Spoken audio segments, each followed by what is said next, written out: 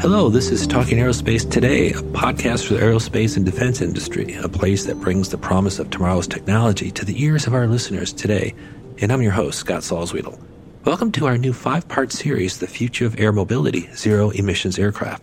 In our previous episode, Episode 1, Dale and I discussed how the industry is preparing for a greener future through zero emissions aircraft. We touched on sustainable aviation fuels, or SAF, and the progress being made. Certainly eVTOLs and urban air mobility vehicles are part of that zero emissions equation as well.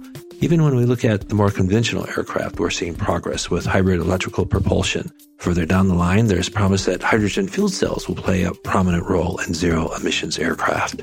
So today, in Episode 2, an episode we're calling the Zero Emissions Aircraft Conceptual Thinking and Preliminary Design, we'll be focusing on the many decisions required in the early concepting stage of a zero emissions aircraft and how these decisions feed into the preliminary design. I'm pleased to introduce my special guest and partner, Dale Tutt, who is Vice President of Aerospace and Defense at Siemens Digital Industry Software. Welcome, Dale. Thanks for stopping by. Hi, Scott. It's great to be here today, and I'm very excited about today's topics. I've been involved in the conceptual design on several aircraft, and it's always a fun time for dreaming about new airplanes. But it's also where a lot of critical decisions are made that can really make the difference between the success or failure for a program. So this will be a very interesting topic to talk about. Exactly. Okay, so here we are. We are in the very early stages of developing a zero emissions aircraft. We're not sure exactly what type of vehicle we want. We have a general idea, but there are so many variables to consider. So how do you begin that process early on? When you think about a zero emission aircraft, and in this case, maybe you're thinking about a urban air mobility type of vehicle, and there's so many mission sets and so many different things that you have to consider. So are you going to operate regionally, or are you going to primarily be in an urban area? What kind of system are you operating in? You know, like as a hub and spoke type system or just free form, and maybe how far you're going to go. You know, if you're going to fly just 25 miles versus maybe 125 miles, it sizes the airplane differently. How fast do you want to go? How many passengers are you going to have? And then when you start thinking about different design configurations of some of these urban air mobility vehicles where you have maybe a tilt rotor or a quad rotor, or in some cases, 8 or 10, 12 different rotors. And then if you're going to be designing an air taxi or a personal commuting vehicle, this influences the design and the decisions you make. If it's going to be manned or autonomously piloted, and then how many charging stations and what kind of facilities do you need for runways or airports? So many different decisions that you need to think about when you're first coming up with a concept. It's a lot of trade-offs. Speaking of trade-offs, can you touch on a few of the key trade-offs you're considering at this point? I'm sure complexity is one of those trade-offs, and cost. Complexity is certainly one of those trade-offs, and then the cost of the program and even the cost of the product, the manufacturing cost. And a lot of companies will have a parametric model for some of these things. But in addition to cost, the schedule. Can you get to the program and get it to the market in time? And what new technologies are you going to be looking at? And are they ready for prime time, or do you need to do more development on some of these new technologies? Certainly weight and performance and the power source and how many batteries you're going to have is going to play into it. And are you going to be able to build it in the numbers that you want to be able to build it? And even thinking farther ahead, so beyond manufacturing, are you going to be able to support it? And staffing for the program, do you have the right people? Where are you going to build it at? All of these things are decisions that influence the design decisions for the vehicle that you're going to design and build. What are some of the other activities happening in this early conceptual phase? Well, usually when you're thinking about concept design phase, and as I said, it's sometimes still kind of fuzzy what you're going to be working on. But a lot of times, we have this activity that we call multidisciplinary analysis and optimization. And so it's very complex. You're trying to develop this optimal product design and an architecture for the product, and these concepts that I was talking about, like tilt rotor versus quad rotor, or maybe number of rotors. you need to worry about the shape of the vehicle and what systems you're going to have inside the vehicle, because that will drive manufacturing costs.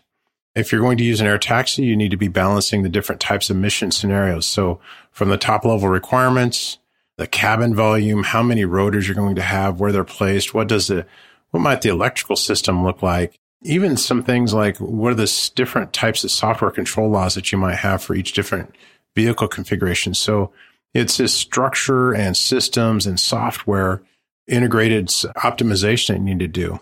During this phase, you want to look at thousands of options, and you really want to understand the performance and what's the business case and even the manufacturing cost of each configuration. And the challenge has been that with traditional tools, you might be able to realistically look at 10 or 20 options, but that's about it. You only have so much time.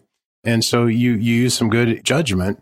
But with digital tools, you want to automate a lot of these activities. So by connecting the dots and connecting the different solutions together, you can start to automate the processes. Now, by tapping into the power of the digital twin, you're able to generate thousands of options and really optimize to the best solution that meets all of the requirements and really builds the best business case for your product. And it really does drive a lot of your downstream decisions later on, these decisions that you make are at the beginning of the program. Okay, great. So you mentioned the digital twin. What about the digital thread? Does this play a role here in this stage? You're going to start putting a lot of your digital threads to work. And if you really want to go fast, you want to be able to reuse as much of this information from the early design phases and continue to grow and mature it throughout the entire development process. And so when we talk about some of the digital threads that you're putting to work, for example, your model-based systems engineering digital thread, during the conceptual design phase, you're capturing your customer requirements and what do you need for the program. You're defining the technical requirements for the program, and you're starting to really, as I mentioned earlier, trying to optimize your product architecture, the technologies you're going to use. You might even start talking about what suppliers are you going to need to either to work with or to partner with to achieve your business objectives for your program. And then finally, you're starting to build your delivery plan for your capability to really, start supporting an agile engineering approach, which we'll talk about a little bit later. Another digital thread, another area that you really want to focus on is your program management, what we call integrated program planning and execution. And a lot of times people think about program management as later on in the program and when you start building a really solid program plan and you start executing that program plan. But this really starts in the concept design phase when you're just building a proposal. You're building a business plan and you need to propose and sell it. And so you need to make sure that you have enough of an understanding of the program. You have a solid basis of estimates that you can use to actually build a good program plan that you can make a rational decision on and really minimize the risk of significant cost or schedule overruns. And so you're building this plan, you're estimating the program costs, you're estimating the schedule time, and you're looking at your program risks. So all of these program management activities, you're starting these in this early proposal phase. And so at some point in time, when you have a program go or a program authorization to proceed, that'll be later on. That maybe is at a later design gate, like preliminary design reviews. So you really want to focus on that. And then finally, interestingly enough, verification management. And you start building the digital thread for verification as early as in the process as you can. You don't want to wait till it's time to start certifying the airplane to build this thread. You want to start early. And the reason for that is because as you start to think about how you're going to show compliance for the vehicle, what kind of test articles are you going to need? How many flight test articles do you need? And by building this verification plan early and at least starting that process, that information feeds into the business plan that we were talking about earlier. We were talking about integrated program planning and execution. And so as you're aligning with your authorities, you're understanding your cert basis, all of this drives your cost. And so you start building these digital threads as early as possible and making sure that you can meet your program requirements. And so all these digital threads really start tying together earlier. They're not later in the program. They start at the beginning of the program.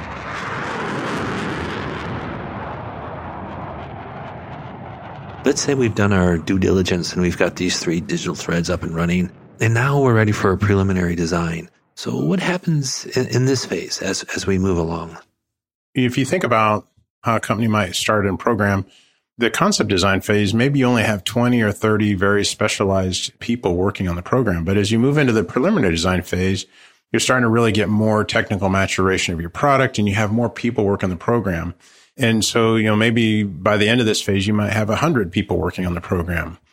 But what you're doing during this phase is you're developing your preliminary layouts of your product. You might finalize what the outer mold lines or the outside shape of the aircraft, thinking about all the primary structural load paths, where are your big frames at, where are your wing spars, and if you have a wing, and where are your major structural elements at, where are your landing gear located. So in addition to doing the structural load paths, you're also reserving space for all the systems, routings, and the components. So you have a place for everything, and that again, it's giving you confidence that you have a product that you can proceed with. And then another piece of it, so as we've talked about, you're developed your architecture, you're developing the 3D geometry, you're also starting to define all the necessary interfaces that you have between all these different systems. And this is a huge task, and it's often overlooked by a lot of companies until they start having problems later on as they start to bring big chunks of an aircraft together. So you need to understand all the interfaces between all the different suppliers, between the systems and subsystems, as well as just between different components. And so if you have electrical boxes that need to talk to each other within, say, your flight control system, you need to be able to understand what the signals are, what do those connections look like, and even all the mechanical interfaces with your structure. So it's a pretty big task, but a lot of times really starts to get defined much better during the preliminary design phase. So preliminary design phase, and then obviously we would move into the actual design phase itself. And we talked about some of these digital threads already. So in the design phase, how do you see these digital threads working? As you move deeper into the process and you move from concept design to preliminary design, you're, as part of that technical maturation, you're also doing a bit of a digital thread maturation. It's a living element. Your digital twin, digital thread live throughout the entire program. And so as you think about like MBSE, as it relates to this design phase, the focus in concept design was maybe on the product. What does the product look like? Now you start looking at what do your systems architectures look like? What does your electrical system look like? Maybe your pneumatic system, because you want to keep the passengers cool and comfortable. And so you want to understand what those systems look like. You're looking at alignment on all the interfaces with all of your suppliers and between all the different functional groups within your program. You'll probably update your product architecture a little bit. You might make changes to the product as you start to learn more, as you get deeper into your system design. So there might be some updates there. It's a bit of an iterative process throughout. And then, another big element is you're getting ready for the detail design phase. So now you're starting to complete component requirements. So as you move from systems design, you now start to move into component design, and you need requirements for that. And so then the last bit of it from a systems engineering standpoint is really starting to detail out what those interfaces look like and what do all the integration points look like between all the systems, so you can start to monitor the product as it matures. You had previously mentioned the verification management digital thread. I would imagine it has a pretty important role now in the design phase. Exactly what now is that verification management thread doing? Again, much like you talk about maturation of the product, you have maturation of your verification plan. So sometimes it's about just adding more and more detail. You will update and maybe finalize your certification plan depending on what level of input you've had from the certification authorities like the FAA. You'll define all of your rig testing that you might do, or bench testing, or even some ground testing. You complete your flight test plans and all the requirements for your flight test, and then you get into your part and your software qualification plans and start preparing those. And so you just continue to drive more detail into that plan, and you go to that next level so that you really start to understand what the finish line looks like for your program. And so it's a growth in detail on your verification management digital thread. And I would imagine you're probably doing a lot of simulating all kinds of scenarios. Just simulation must be very big right now. Yeah, absolutely. I mean, it's really going to drive a lot of your decisions and helping you understand the performance of your product. And so some of the types of simulation and design activities that you might be looking at are, as I mentioned before, some of these multi-supplier and all the multi-domain interface design. You're simulating across those interfaces in many cases. And so you need to make sure that the systems work properly together, whether it's your electrical, your electronic, your software design, your mechanical systems, and any of their distribution systems. And so You're running a lot of analysis as the design continues to mature, whether it's a stress analysis or electrical loads analysis. And then, finally, you're, finalizing a lot of your systems routings and all the topologies of what your systems look like, and really preparing yourself to get into serious design of all the individual components that will go into the program. The one thread that pretty much ties all this together is that you mentioned it previously, is that program planning, what we call the integrated program planning and execution thread. Can you explain to our listeners a little bit more about what that thread is doing at this time? The proposal phase, or the early phases of program planning and execution, really builds the foundation for your program plan so that you're not tossing it over the wall and starting over as happened so often on many programs in the past.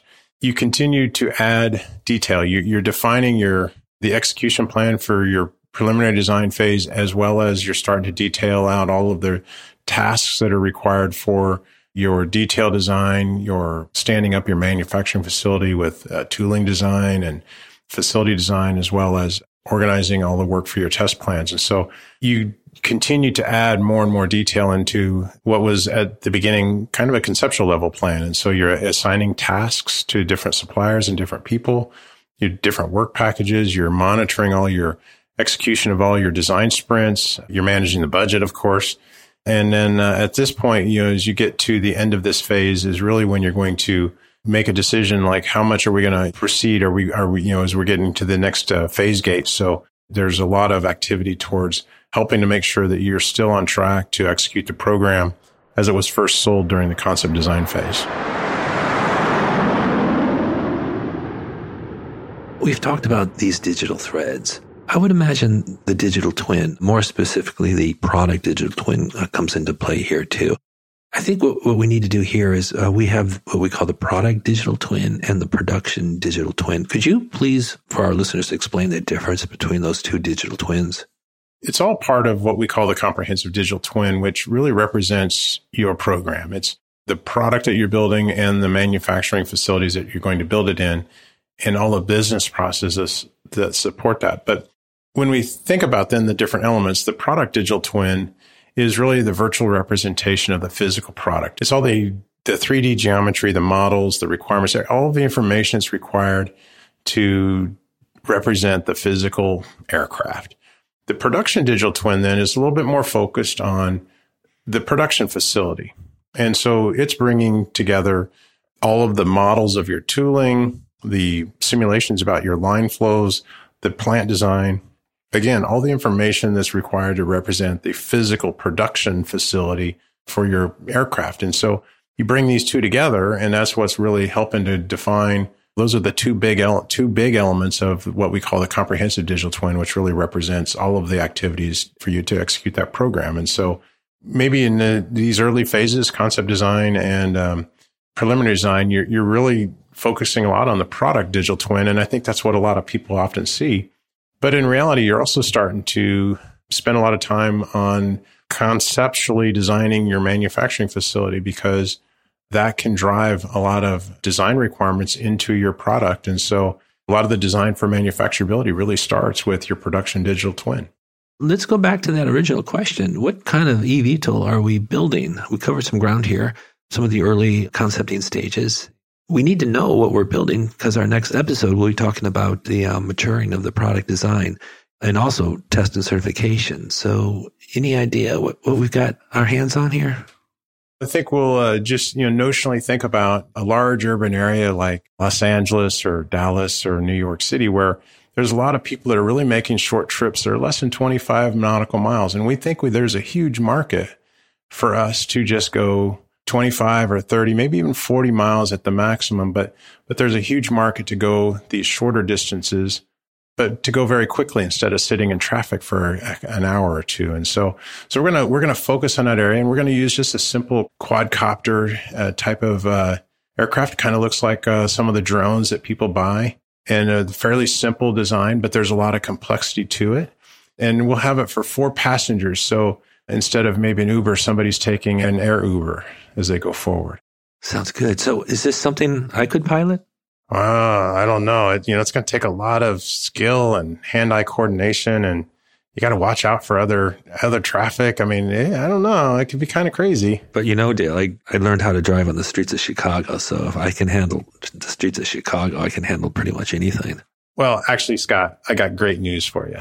You're not going to have to fly it. It's going to be autonomous. It's going to fly itself. Oh, so then I could be on the phone the whole time?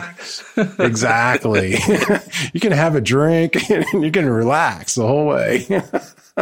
On my way to work. Perfect. All right, Dale. So I'm afraid that's all the time we have for this first episode, but I'm really excited to jump into our upcoming episode. That'll be episode 3, where we'll be optimizing our super cool eVTOL we just described and putting it through test and certification. All right. Well, I'm excited about it. And that's a pretty important phase that once you have the dream, you have to bring it to reality. And in order to deliver it to customers, you got to certify it. And so it'll be a great discussion. Okay. So at the top of the show, I mentioned this is a 5-part series on zero emissions aircraft. If you've enjoyed this episode and you'd like to listen to future episodes, please subscribe to Talking Aerospace today on Apple iTunes, Spotify, or wherever you go to get your favorite podcast. You can also check out the links in this podcast description. My name is Scott Salzwedel, and this has been Siemens Talking Aerospace Today. I hope you enjoyed the show and that you'll join us again for our next podcast. Until then, bye for now.